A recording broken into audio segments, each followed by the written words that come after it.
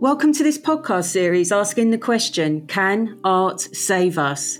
I'm starting the first national and international conversation about courage and curiosity. What do these qualities really mean, and why does it make a big difference to our mental, societal and democratic health?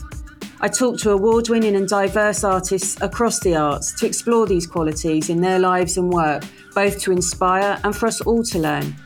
I'm exploring why we need these qualities to help change the global epidemic of mental illness, loneliness, polarisation of our communities, and even global conflict. If the arts cultivate courage and curiosity, I'm asking the question, can art save us? In season 3, I had the pleasure to interview Shirley May, a highly acclaimed poet, writer, CEO and artistic director of Young Identity, Manchester's premier spoken word collective here in the UK. Season 4 is published on Windrush Day, marking 75 years of the Windrush generation arriving into Britain. And many of my guests in this season are directly related or involved in documentation of that story. Shirley has very kindly agreed to join me again today. Hello, Shirley, and welcome back. Hello, Paula, and it's nice to be back. Oh, it's such a delight, and I know that you are rushed off your feet, although happily with a lot of Windrush 75 events too. I wondered, Shirley, if you wanted to comment on what these events mean to you and why they're so important for the UK as a whole. Paula, I think they're important because that generation of beautiful Caribbean peoples and people from the Commonwealth of that generation are dying off. And it's really important that their stories not be a part of the hidden history, but actually be a part of the development of Britain today. And so I think it's really important to sit with young people and people who just don't know the stories around why people came and what they came for, and why they wanted to support England, which was called the mother country. And I just don't want those stories to be lost. I think it's really important that those stories be captured, whether or not it's through poetry or prose or filmmaking. It's a generation of people who are stoic and help to develop things like the NHS, transport. They worked as cleaners. They worked to develop Britain after the Second World War, where the country was absolutely devastated. And so I think it's important that the generations to come, like my grandchildren and, my sister is already a great-grandmother, what those stories are going to be for those young people who don't know their grandparents who came or their great-grandparents that came to the UK. Yeah, absolutely. And this, of course, adds so much importance, doesn't it, to your book, your collection of poems. She wrote her own eulogy, which, of course, was dedicated to your parents who came to Britain in the 50s. And for the listeners, the book is described as blazing with emotion and challenging all the senses, charting a journey from Jamaica. Shirley, I wondered if you wanted to say something about their experience and how you want to honour it. Yeah, I mean, there's two different experiences that has not been discussed in the book. And one was, I remember my father telling me that when he went to London and he ended up working for himself because of this incident, his experience of prejudice and the racial tensions that were here because these different looking people were arriving was something that he would never forget. And my dad was a really personable person. I probably get my personality a lot from him because my mum was very different from him. And he was a bit of a dancer, and some music was playing in a factory that he was working with. And someone said to him, I think it was the foreman, "Oh, you Caribbean people love to dance." And he said, "We do." And he said, "Oh, I'll put the radio on and you can show us." And so my dad started to dance. And the person fired him immediately and said, "We don't dance on the job here." And it was No. something, yeah, yeah, that's what happened. But it was something that drove him back to becoming a businessman, because he had been a businessman in Jamaica, but had come here because, you know, like all businesses, you go through ups and downs, and his business was going through a down period in the Caribbean. And he came here and thought he'll work for a little while, go back home, rebuild his business. But in actual fact, he ended up building a business here in the UK, which was around cooking foods. My parents were one of the first people to have a Caribbean restaurant in Moss Side, actually in the house that they lived in. And he later goes on to owning lots of properties and shops, and a pillar and cushion factory on Bland Street in Moss Side. And so, even though it was a bad experience, it became a positive experience for our family. Yeah, that's very interesting. There does seem to be a clear dilemma in this extraordinary history of major and significant contributions from the Windrush generation, but at the same time, there is scandal. Absolutely, because it wasn't plain sailing. And, I was recently at the Imperial War Museum. I've actually got a commission to write something for Windrush for October time. And one of the speakers said it was really important to gather stories from those elders who are now passing into into a new environment, into death. And but some of those stories, people don't want to talk about them because they were injured in the process of growing their families here.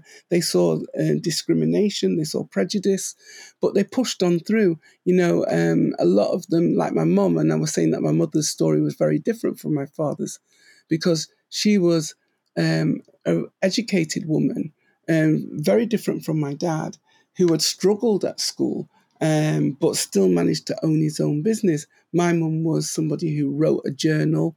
I think I told you in the last podcast, one of her poems in the book is literally a found poem from her journal. Now, she was very much about making sure that the rights of Afro-Caribbean people here in the UK were, she championed them, and she worked with a man called Mr. Brooks to make sure that people had the right passport papers, the right citizenships, because when she came as a British citizen, but in the late 70s, early 80s, the government asked everybody to re-register, and they all had to pay a fee to become a British citizen. Again, and there were people who just could not afford it and didn't do it. But my mum was one of these people who were strongly advocating for people to make sure that they were citizens. So then when the Windrush scandal happens a few years later, a good 20, 30 years later, where people are being deported because they came on their parents' passports, she would have been extremely angry about it, because she was somebody who campaigned in our local community with Mr. Brooks to get people their citizenship. But they were already citizens, but were having to pay this money again, having paid taxes, having worked really horrible, dirty jobs.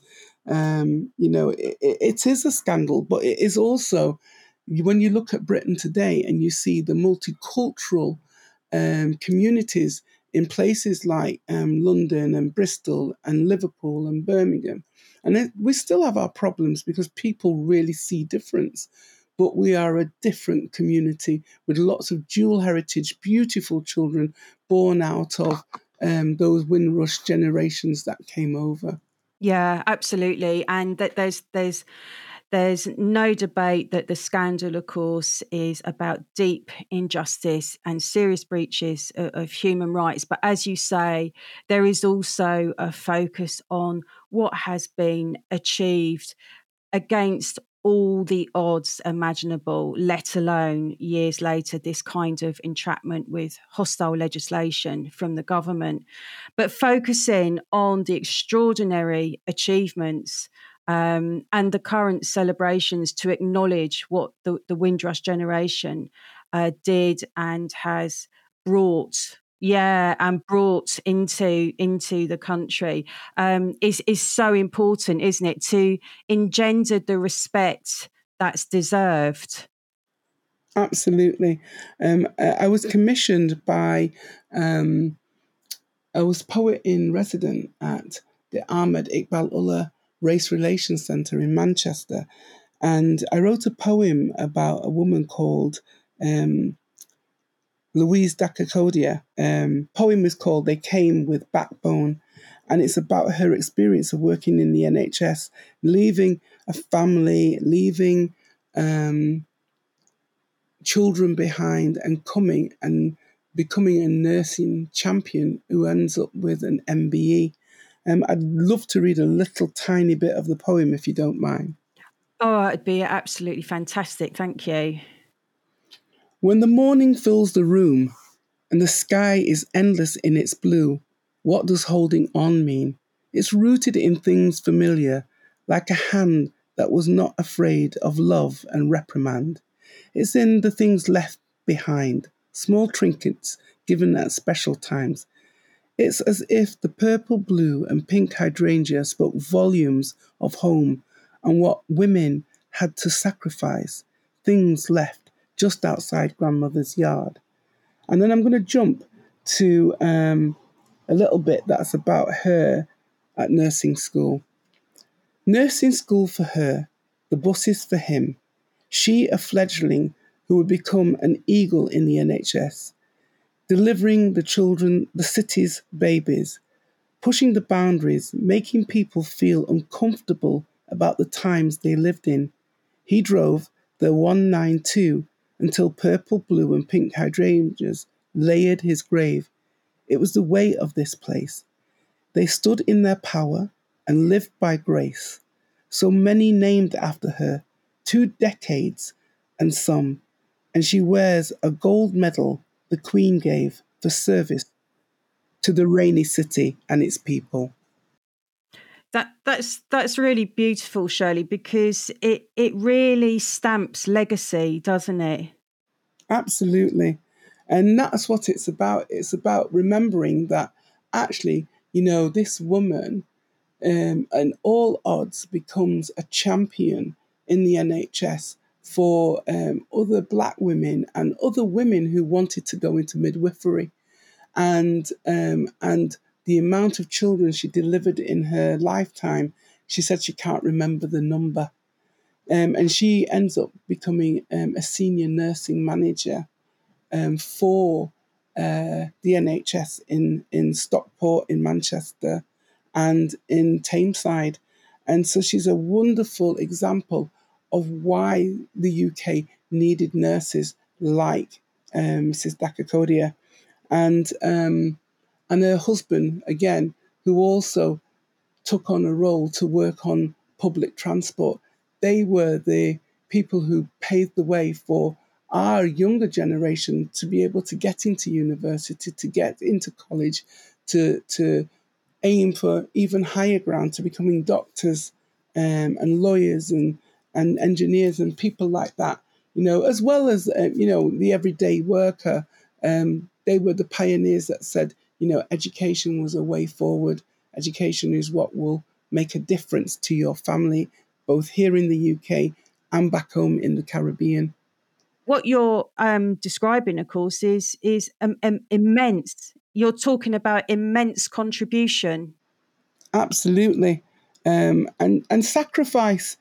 Some children were never brought to the UK because all of the immigration laws changed, and it was a travesty, really, because, like I said, lots of the Commonwealth um, gave service to the UK, and the UK has used the resources of countries like continents like Africa and the Caribbean, and to then not be able to bring your children over because policies have changed and the borders were closed off to the Caribbean community was a travesty. And then to try and send people back after they'd served the country so long. Yeah, it is absolutely outrageous, and it's heartbreaking that the harm that's been committed. Shirley, I know that you literally have to fly out the door in about 3 minutes. So apart from thanking you yet again for your generous time, also just want to acknowledge and thank you for the incredible work you do at Young Identity, and of course as part of that Windrush generation, first, second, third, fourth, fifth generations. All of you are continuing to contribute to the UK and to the world stage in a really meaningful way. Thank you so much for joining me, Shirley. Thank you for having me. Speak to you soon. Take care.